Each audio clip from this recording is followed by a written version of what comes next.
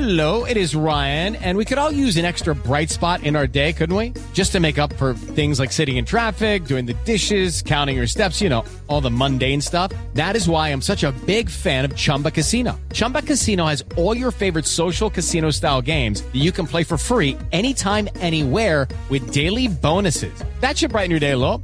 Actually, a lot. So sign up now at ChumbaCasino.com. That's ChumbaCasino.com. No purchase necessary. VGW Group. Void where prohibited by law. See terms and conditions. 18+.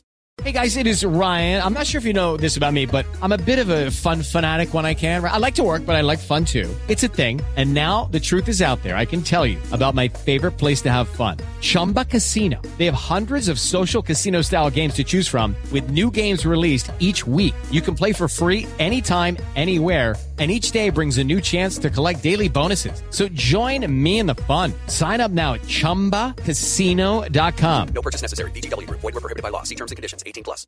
Hey guys, it is Ryan. I'm not sure if you know this about me, but I'm a bit of a fun fanatic when I can. I like to work, but I like fun too. It's a thing. And now the truth is out there. I can tell you about my favorite place to have fun. Chumba Casino. They have hundreds of social casino style games to choose from with new games released each week. You can play for free anytime, anywhere. And each day brings a new chance to collect daily bonuses. So join me in the fun. Sign up now at ChumbaCasino.com. No purchase necessary. VGW Group. Void where prohibited by law. See terms and conditions. 18+.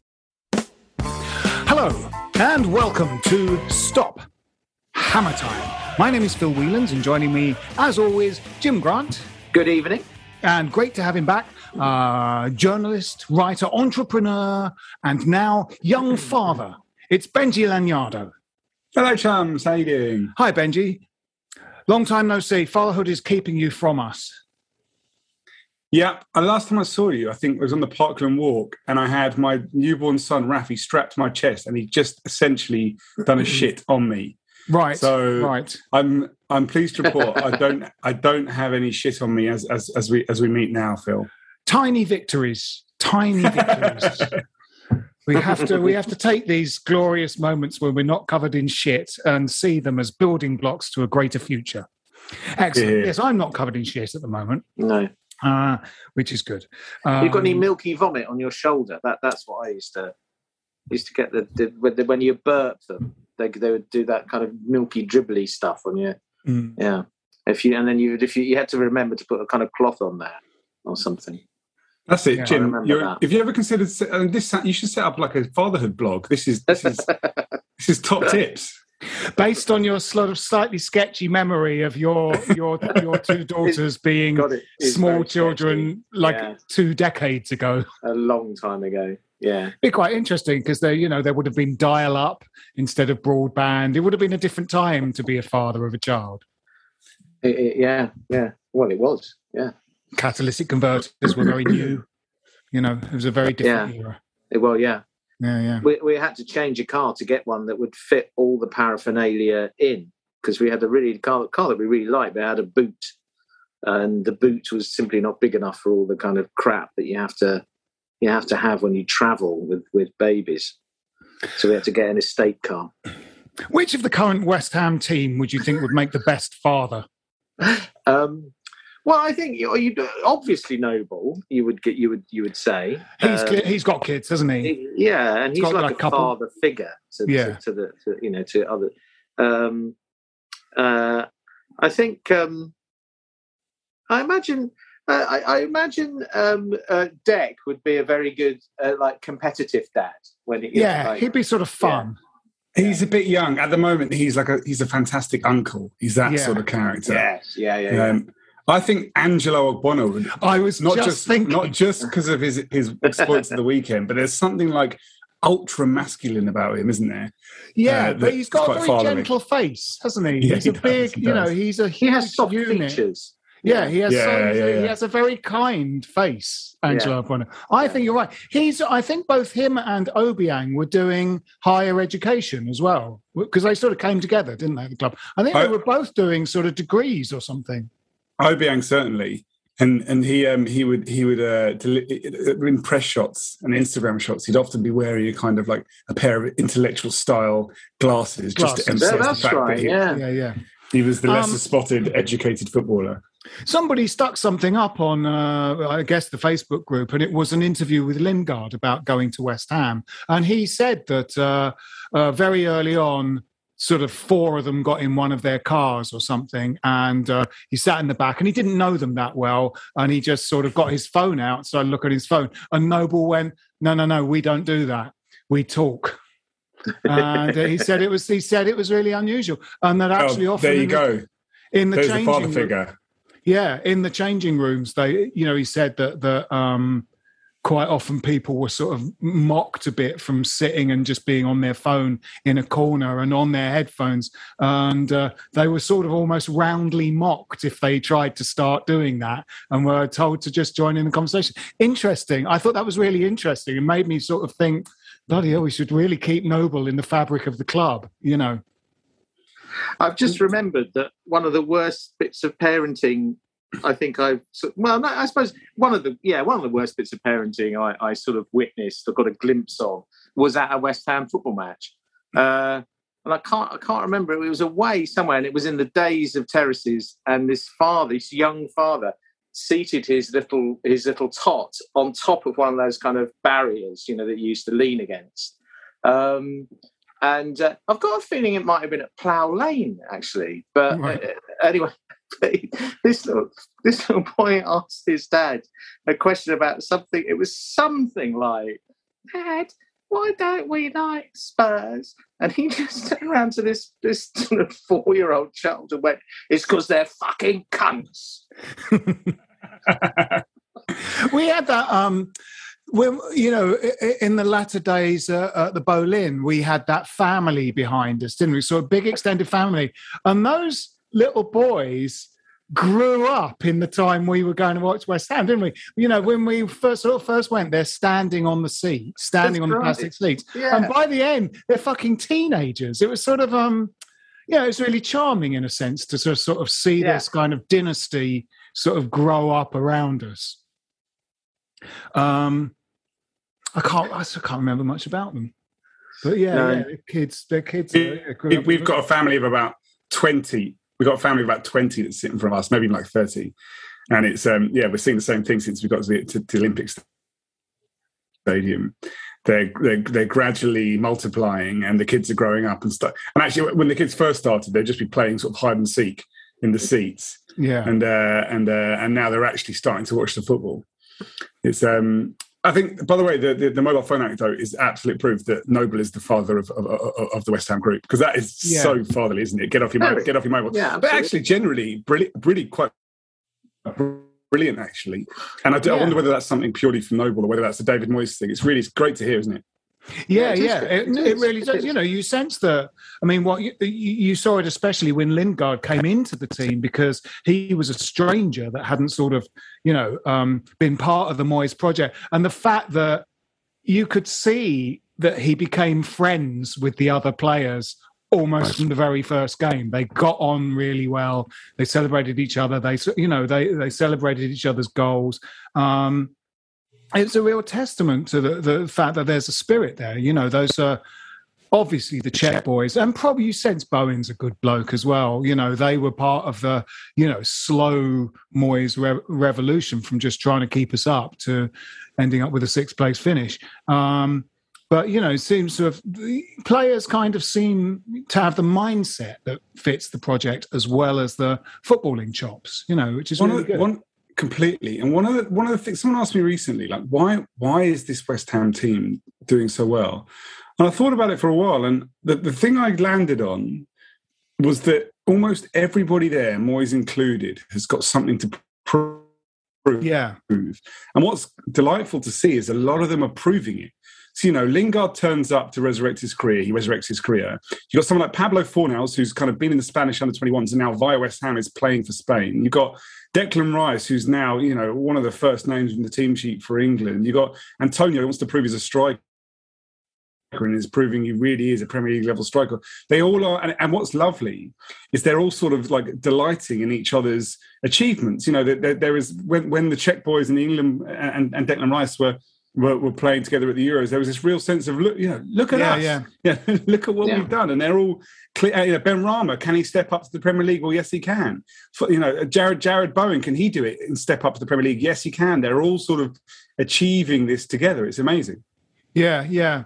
And Zuma's been sort of knitted into the team. Yeah, he and Ogbonna celebrating on Sunday, and we'll come on to the Everton game in just a moment. Obviously, the sort of the effusiveness and sort of excessiveness of their celebration at basically keeping a clean sheet was quite extraordinary. And Ogbonna's had several central defensive partners, over his now something like 5 years at the club,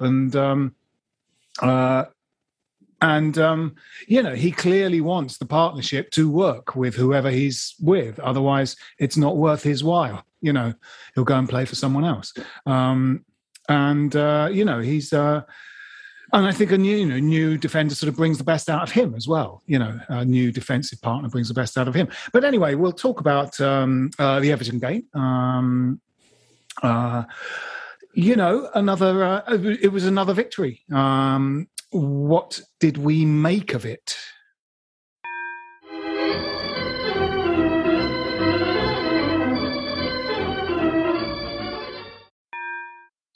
I thought it was a deserved victory, and probably the way we dominated the first half hour of the game should have been more comfortable in the end than it was. And actually, of course, we gave up a few chances for them on the break. But it's a measure of how far the football we're playing has evolved. I think that we now go to places like Goodison Park, dominate with 60% possession, knock it around like we're cocky as hell and confident.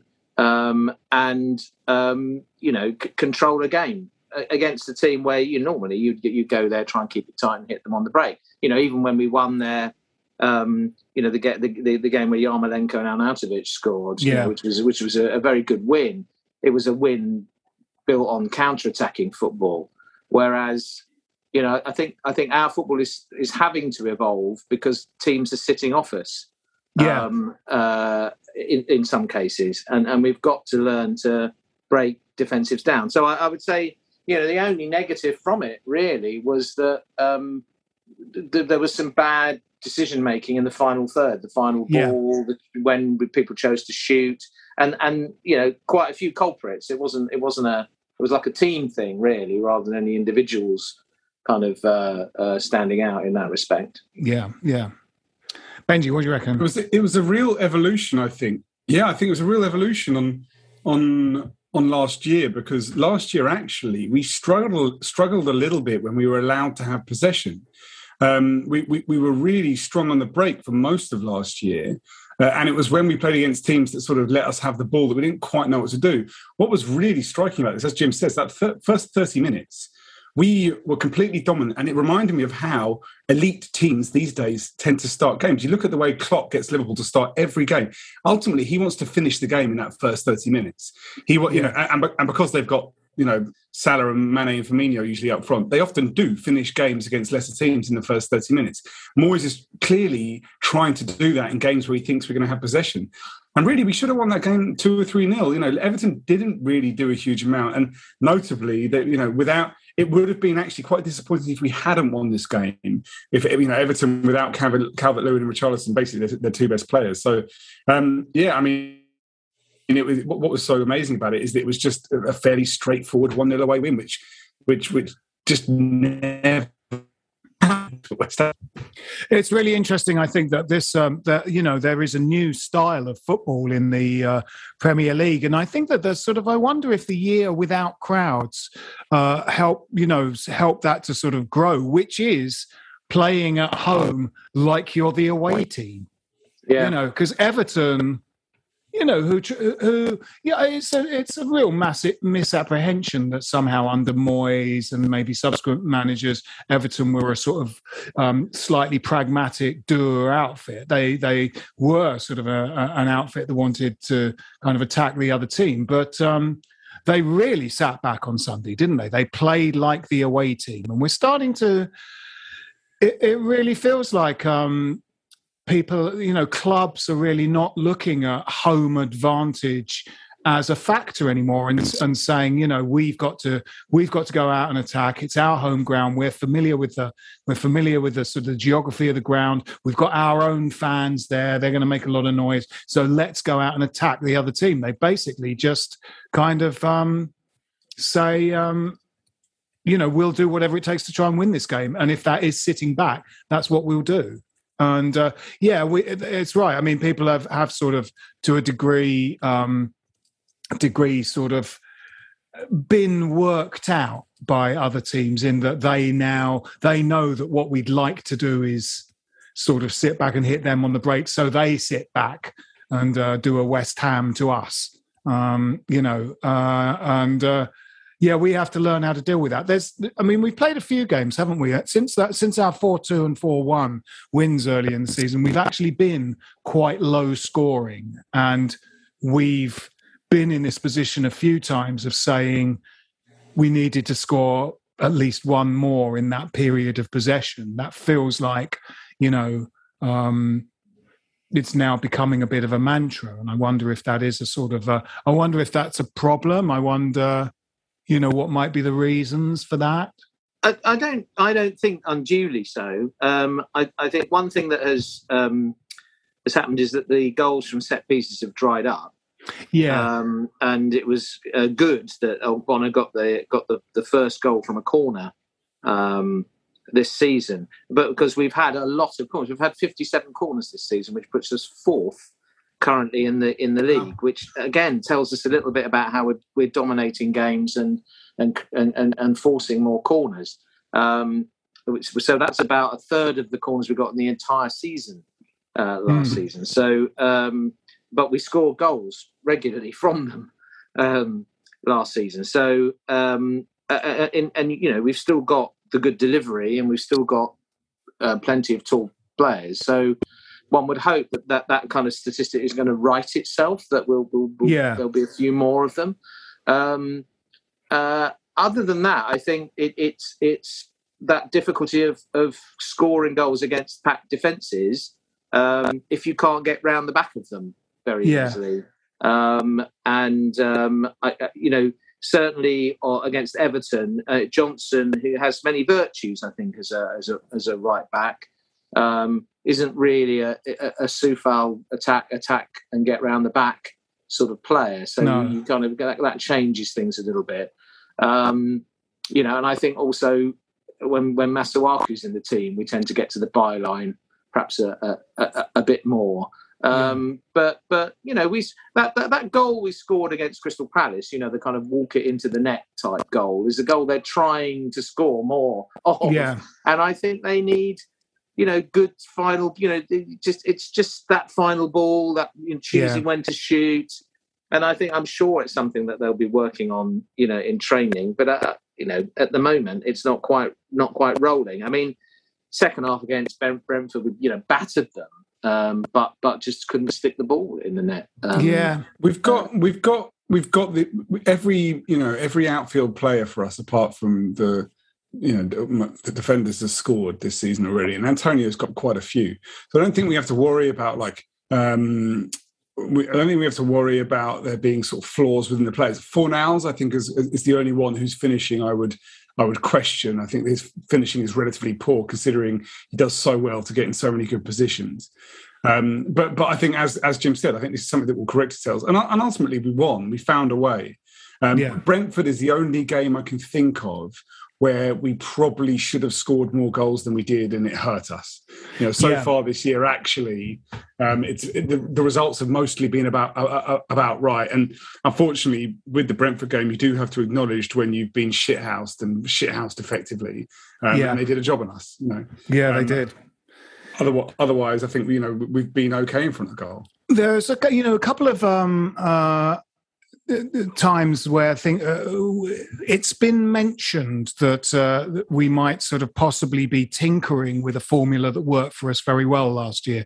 What I'm talking about principally is the sort of how Rice and Souček combine. You know, there was the point made about the Leeds game that we were much better second half when it felt like Moyes had, you know, sort of told them to play more like they played last year. There's a sort of narrative from pundits on Match of the Day when they talk about Rice going, if he could only add goals to his game. And Moyes says it as well. And, you know, it was felt that possibly the way we've set up sometimes this season has been to sort of push him forward more and for Souček to then be the holding player. And that actually potentially damages the sort of what we were doing unconsciously last year. That seemed to sort of fix itself on Sunday, I thought, because Souček was, you know, he had that offside snaffled goal at the far post, didn't he? He was sort of in there, you know, there or thereabouts during the kind of closing stages of an attack, much more like last season's Souček. But it did seem that, you know, what seems to happen with Rice is that he gets much more involved as the game goes on. As the game stretches and legs get tired, he starts going on those runs. He's just incredibly intelligent, Rice. That's the thing that's so impressive about him, is that you're right, Phil, in this game, he sat. For that first 30 minutes, he was the guy sort of at the pivot of when we were dominating the game. He was the guy at the pivot of the midfield, just spraying it around. He was doing a bit of a sort of a Busquets role where he was just sort of sitting there and passing it to whoever's in the best position. But his intelligence meant that as the game sort of developed, he realised, do you know what? There's opportunities here, and that's the brilliant thing. Oh yeah, one of many brilliant things about Declan Rice is when he sniffs out an opportunity for space and to break forward, he bloody well takes it. You know, there's been some, I think, a stat going around this weekend that he advanced the ball more than any other player in the league this weekend. Right. And this truly is something that he's being told to lean into because he's incredibly good at it. The thing that I think, you know, one of the major factors of his kind of metamorphosis into this, you know, you've got to say almost world-class midfielder now, is physically, he is one hell of an athlete. He's big, he's strong, he's fast, and he can drive. He picks up the ball and drives. So yeah, he basically showed, like, Phil, you're completely right, that he's been going forward and Souček's been holding back. What we saw in this game is that he held back and then he went forward anyway because he realised that he could actually do the lot. It was amazing, really amazing. He was imperious against Everton, I thought, and they came into the game with a much vaunted central midfielder in Doucouré, and he was completely eclipsed, wasn't he? I think, and it's fair to say that Rice is no longer under the radar, and every pundit is talking about him. And you know, there's a narrative now that he's building that he needs to move to a bigger club. And I suppose, you know, that we've known for a long while that that's an inevitability. It's just a question of, you know, when that will happen and whether or not we will have benefited from his presence in terms of actually perhaps winning something or getting into a top 4 position. And where, you know, and how much can we can we hold out for in terms of getting money for him? I think that you know, if they have indeed sort of remedied that slight sort of hiccup with how you deploy Rice and Souček, you know, that's great. If they've sort of found their way through that little potential sort of problem and are just back to how things used to be, that's great.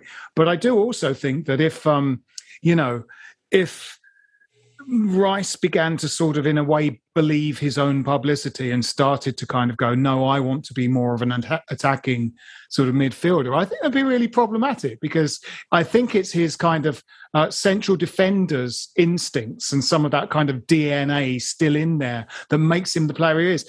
In very much the same way as Billy Bonds. He's you know, he's got a lot in common with Billy Bonds, the athleticism, but also he's got a kind of, you know, his moves begin often by winning the ball. he sees a pass, and before it gets to his intended target, it's nipped off a player's toe by Declan Rice, who then, because he's got all the momentum, and makes something happen. And that's not what defensive midfielders like Gareth Barry or Batty did. They basically just put tackles in. They weren't like nipping in and nicking the ball off someone's toe. They were just putting in crunching tackles to just, that's why they were called destroyers. And if Rice, in a way, if he does want to develop into a sort of an attacking midfielder, well, then he starts to, I'd be going, well, why don't you just put Ross Barkley in there then? Have Phillips screen the back four and then have Ross Barkley. It's like, the reason you don't do that is that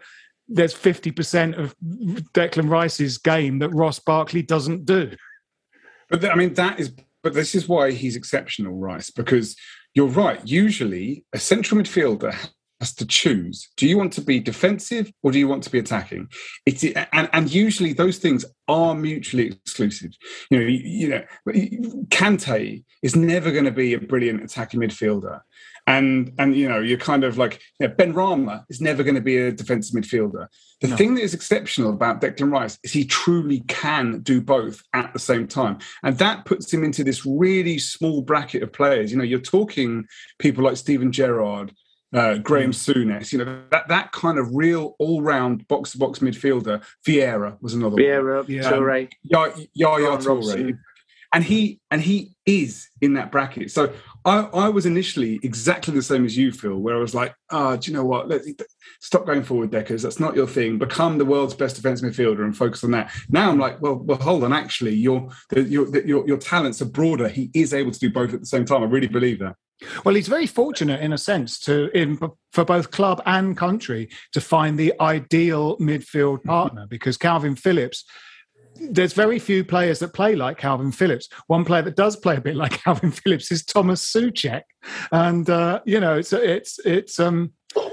it's immensely fortuitous, especially in that last tournament, for Rice and Phillips to have found each other or been put together, because I thought Phillips was, when there was talk of, Rice possibly going a season or two ago, I was kind of going, we should just go balls in to get Calvin Phillips from Leeds. He's the only other player I think that, we might be able to snaffle and, could do a job for us. Not now. He's, whatever.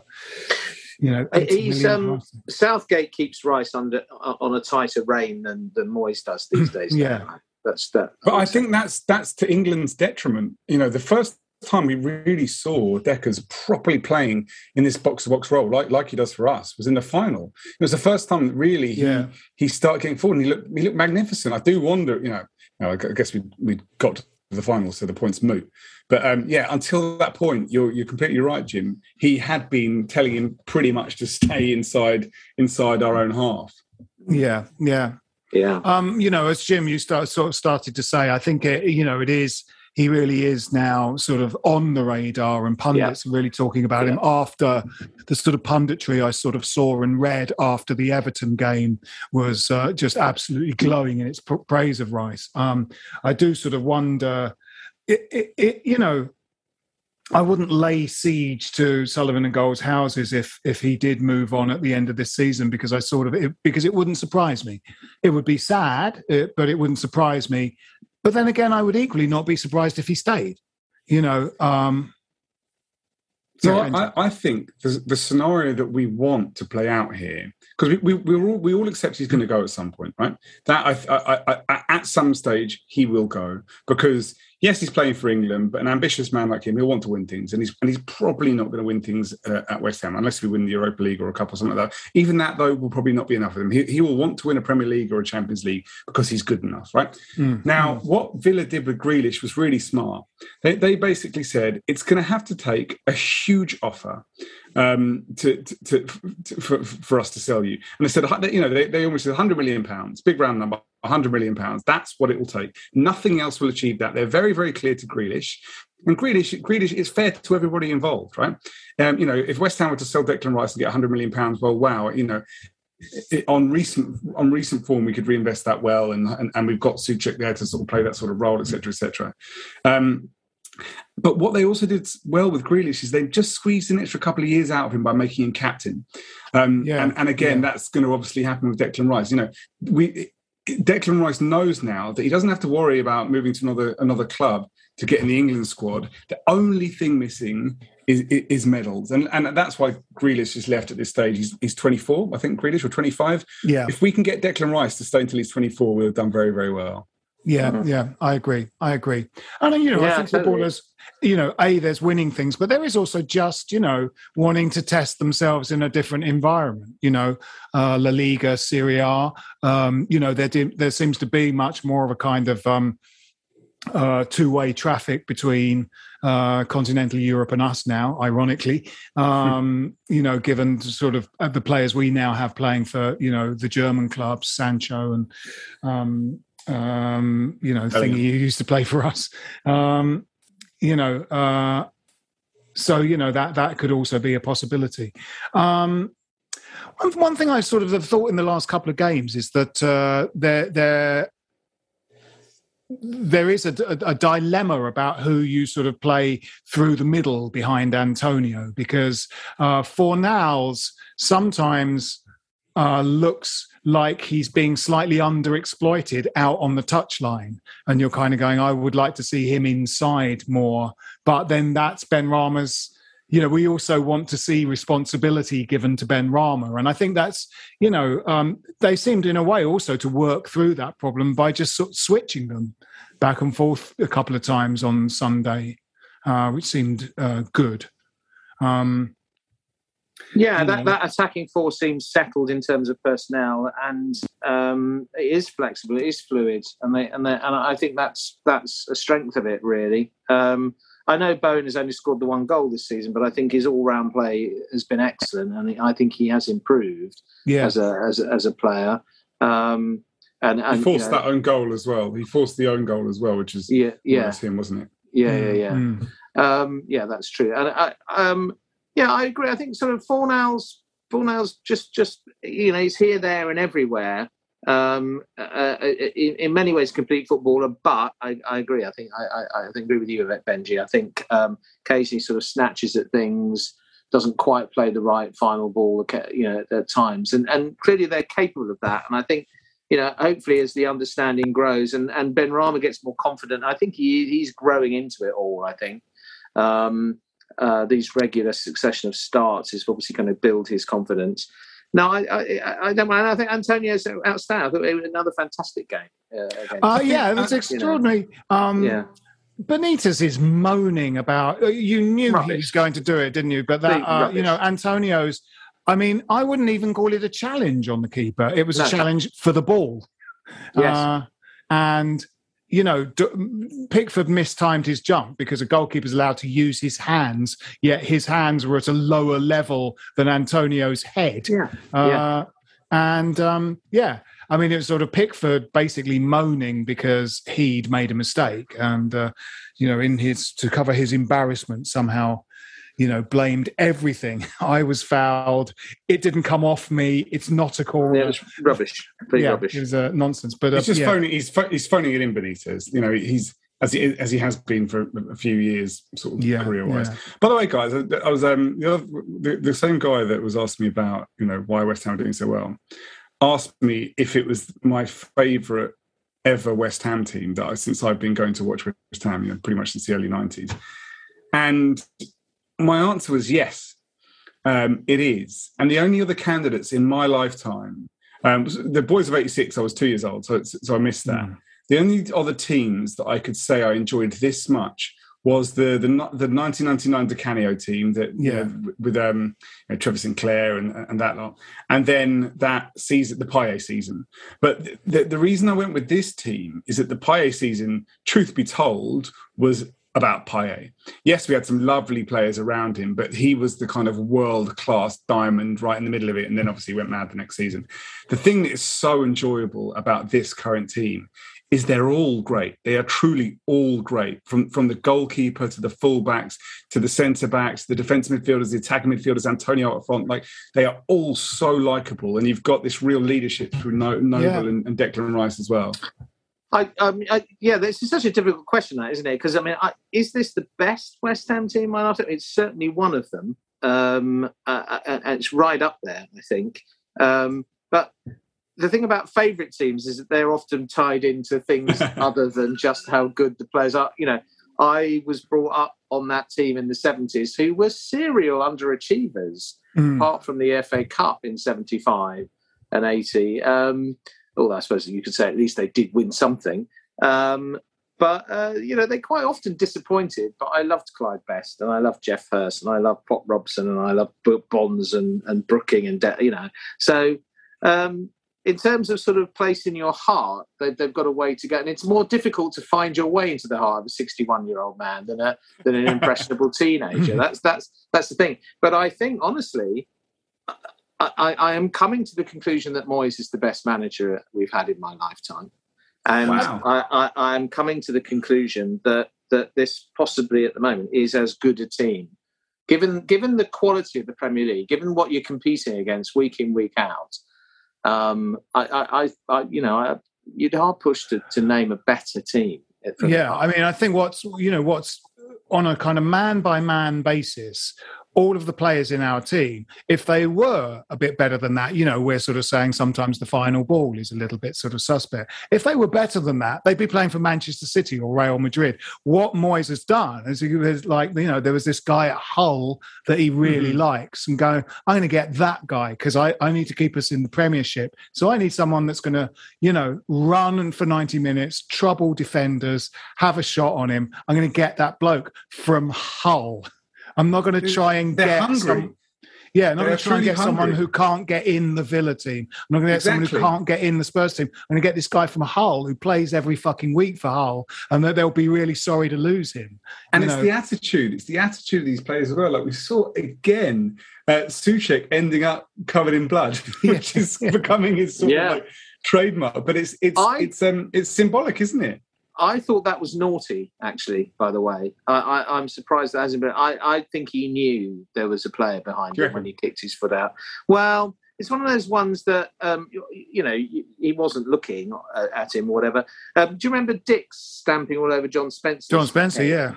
He knew John Spencer. Oh, yeah. There, yes, he did. And he kind of got away with that one. I think it was very similar. It's like you've been absolutely bested all afternoon, and you just lash out a little bit, knowing he's tangled with him. He knows he's there. He didn't need to kick his foot out like that, I don't think. So I thought it was a bit naughty. Yeah. I've got a couple of questions, really. Number one, I'd like to talk about Ben Johnson because I wonder whether, because I feel if there's a player who's slipped a little bit in terms of what he can do, it's Coufal this season. Yeah, and I think possibly just the sheer amount of football he's been expected to play. I worry it's the curse of the new contract. Well, we know about Schemmel and Ilunga, and it's a fullback thing, isn't it? But I suspect. I looked again at the game against Brentford. His second half against Brentford, he was fantastic. So he's been carrying this injury though. Yeah, he's been carrying this injury, which we have to see has been affecting him. But do we think Johnson is good enough to be a long-term right back at West Ham? I'm sort of saddened by that injury sustained by Fredericks, because I think Fredericks has had a sort of slightly rough ride from some of the fans. I agree. We were delighted to get him from Fulham. We were delighted to get him because he was really setting the Championship on fire. He's super quick. Bursting through those two players for the goal in the Carabao Cup against Manchester United was great, and that's sort of something he can do. He does put in quite a good cross when he gets to the byline. I think he's got all the chops. He's quite aggressive as well. When he came on for our 1-0 win at Spurs' new stadium, he was picked specifically for his pace to deal with Son and Dele Alli and Kane's movement. And he sort of roughed them up. He ran along next to them and said, "You can't get away from me. I'm too quick for you." And then tackled them and sort of crunched them to the ground. He's quite aggressive, Fredericks. Yeah, and unfortunately, he seems to be the only human being on earth with tighter hamstrings than Antonio. Yeah, absolutely. Yeah. And Julian Faubert, I think... Yeah. I think with Fredericks that his... I'm not sure how high his ceiling is. I think that fullback is such an important role in the modern Premier League. And we've actually, if we have been lucky anywhere, it's that we've got probably the best 18 months of Cresswell's career in the last 18 months. And probably, chances are it'll be the same as Soufal. The guy's, he's not a spring chicken, and we've got this incredibly hard working guy. Maybe he just needs a rest. I think it's going to be quite important, actually, for us to invest in backups in those areas. It's the kind of position where we want to look at teams that get relegated. And we've got there were players like Max Aarons at Norwich we were connected to, Anthony Robertson at Fulham we were connected to. Those are the kind of players that I think we should look to get in. And the other area, just quickly, where I do think we are maybe a bit weak, as mentioned, is that attacking midfield role, because when we were all over Everton at the weekend, and it was still 0-0, I did think a number of times, do you know what? If we had Jesse Lingard, we'd probably have got a couple of goals by now, because he has got that quality and that ability to change a game himself. It's almost the one thing this team is missing, that like game changer. Like he was, like Dimitri Payet was, though that kind of player we're missing. I'm not sure it's Vlasic. No. Too early to say. It really is too early to say. And I'm not going to. I certainly don't. I don't like writing players off anyway before they've had a fair crack of the whip. I mean, he's 23. He fits the bill of all the things we were talking about earlier in terms of ambition and hunger and whatever. And I don't know. I too early to judge. I'd be optimistic about him. Sure, whether or not, right. I don't think he's ever probably going to be quite as good a player as Lingard, maybe. And it's going to be difficult for us, other than through loans and things, or developing someone, to get a player like that. But it should be Lingard. It should be Lingard. If he had, I mean, this is the thing that's disappointing is that we clearly, he not only did he get a starting position at West Ham, he got a bit of sort of therapy and career resurrection. And if I was his mother.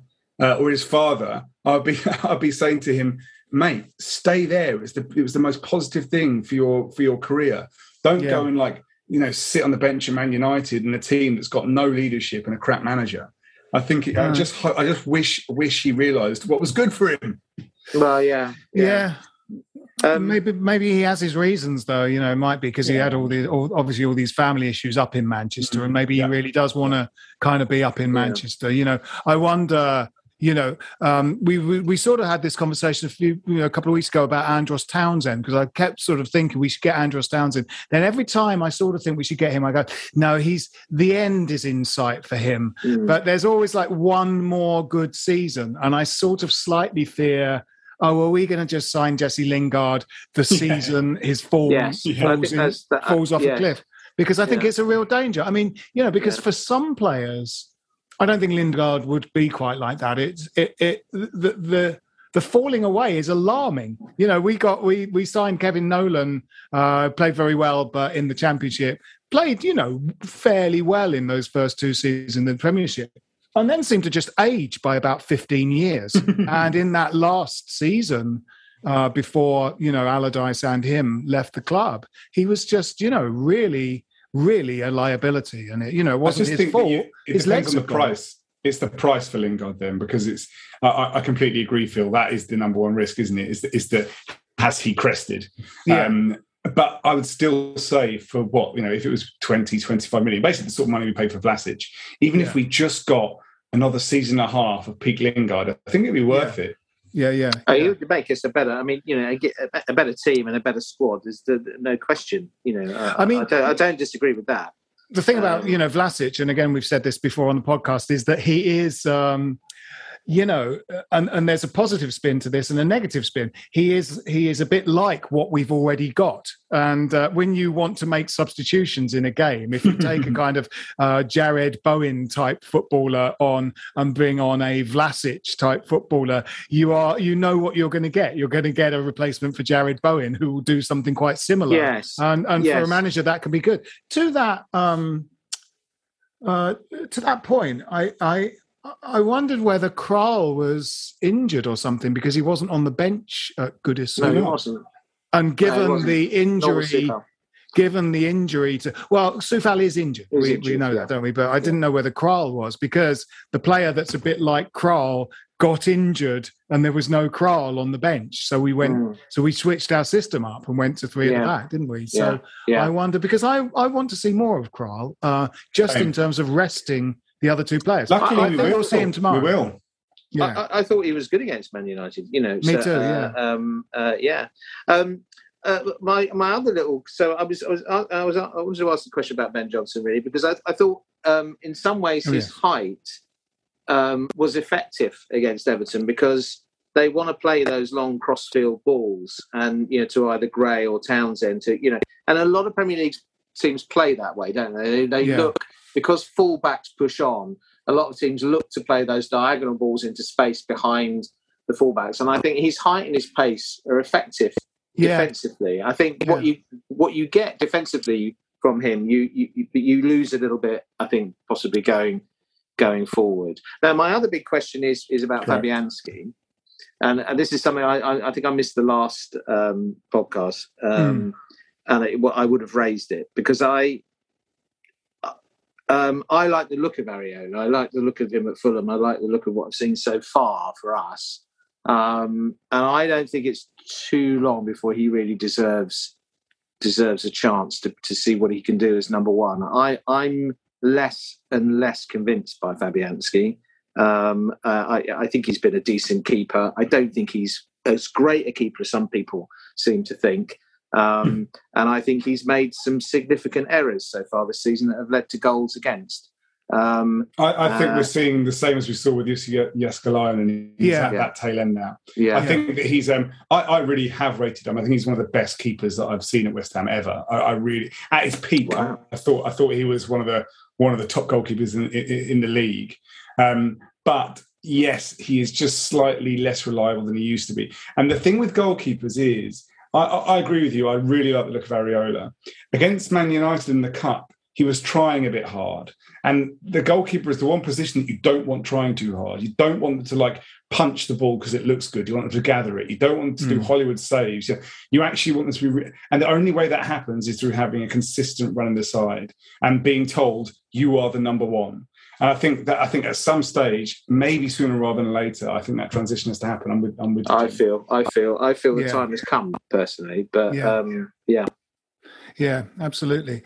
Well, we've got two games coming up, and these games require predictions for their scores. We've got Genk on Thursday and Tottenham Hotspur on Sunday. Wholesale rotations probably for the Genk game, I would have thought. You'd have thought so, given the position in the group and the fact that on paper they're not the strongest of the oppositions, are they? I don't know. Don't know anything about them, to be honest. So. No. 2-1. Yeah, I think we'll be. I think we'll be do enough. 1-0. Benji?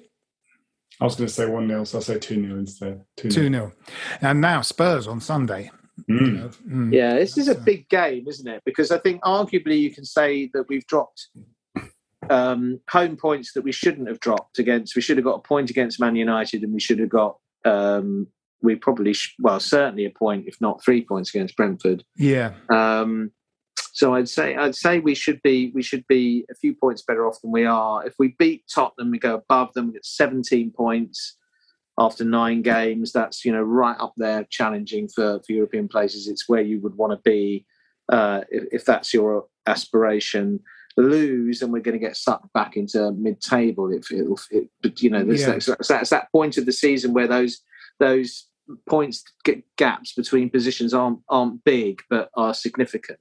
I think we'll be fully up for it. I can't see us losing 3 games at home in a row, but I think it'll be a draw. I'm going to go 2-2. I was going to have that. Benji? I was going to have 2-2 as well. Right, yeah. Instead, I think it's going to be a high-scoring game. We're going to win it, so I'll say 3-2. We should. The thing that's a bit worrying about this is that we should win this game. We will be favourites. And that always makes me feel a bit nervous at home against a good side. By the way, the Uncle Jeff coefficient is currently 0. We are exactly where we are against the same teams from last year. But we beat Spurs at home last year. And I think the next 3 games in a row we won last year. So unless we get 9 points out of them, that coefficient is going to drop. Yeah, we're sort of becoming a slightly better unit away from home, aren't we? It's interesting. Yes, I mean, my instinct was drawn to 2-2, I have to say. So I'm going to say we win it 2-1. We win it 2-1. That was last year. Yeah, it's going to be tough, but I think we might have enough. All right, well, this has been Stop Hammer Time. My name is Phil Whelans. With me have been Jim Grant. Cheerio. And Benji Lanyardo. Thanks for having me. Come on, you Irons. If you want to advertise on or sponsor this show, check us out at playbackmedia.co.uk. Sports Social Podcast Network.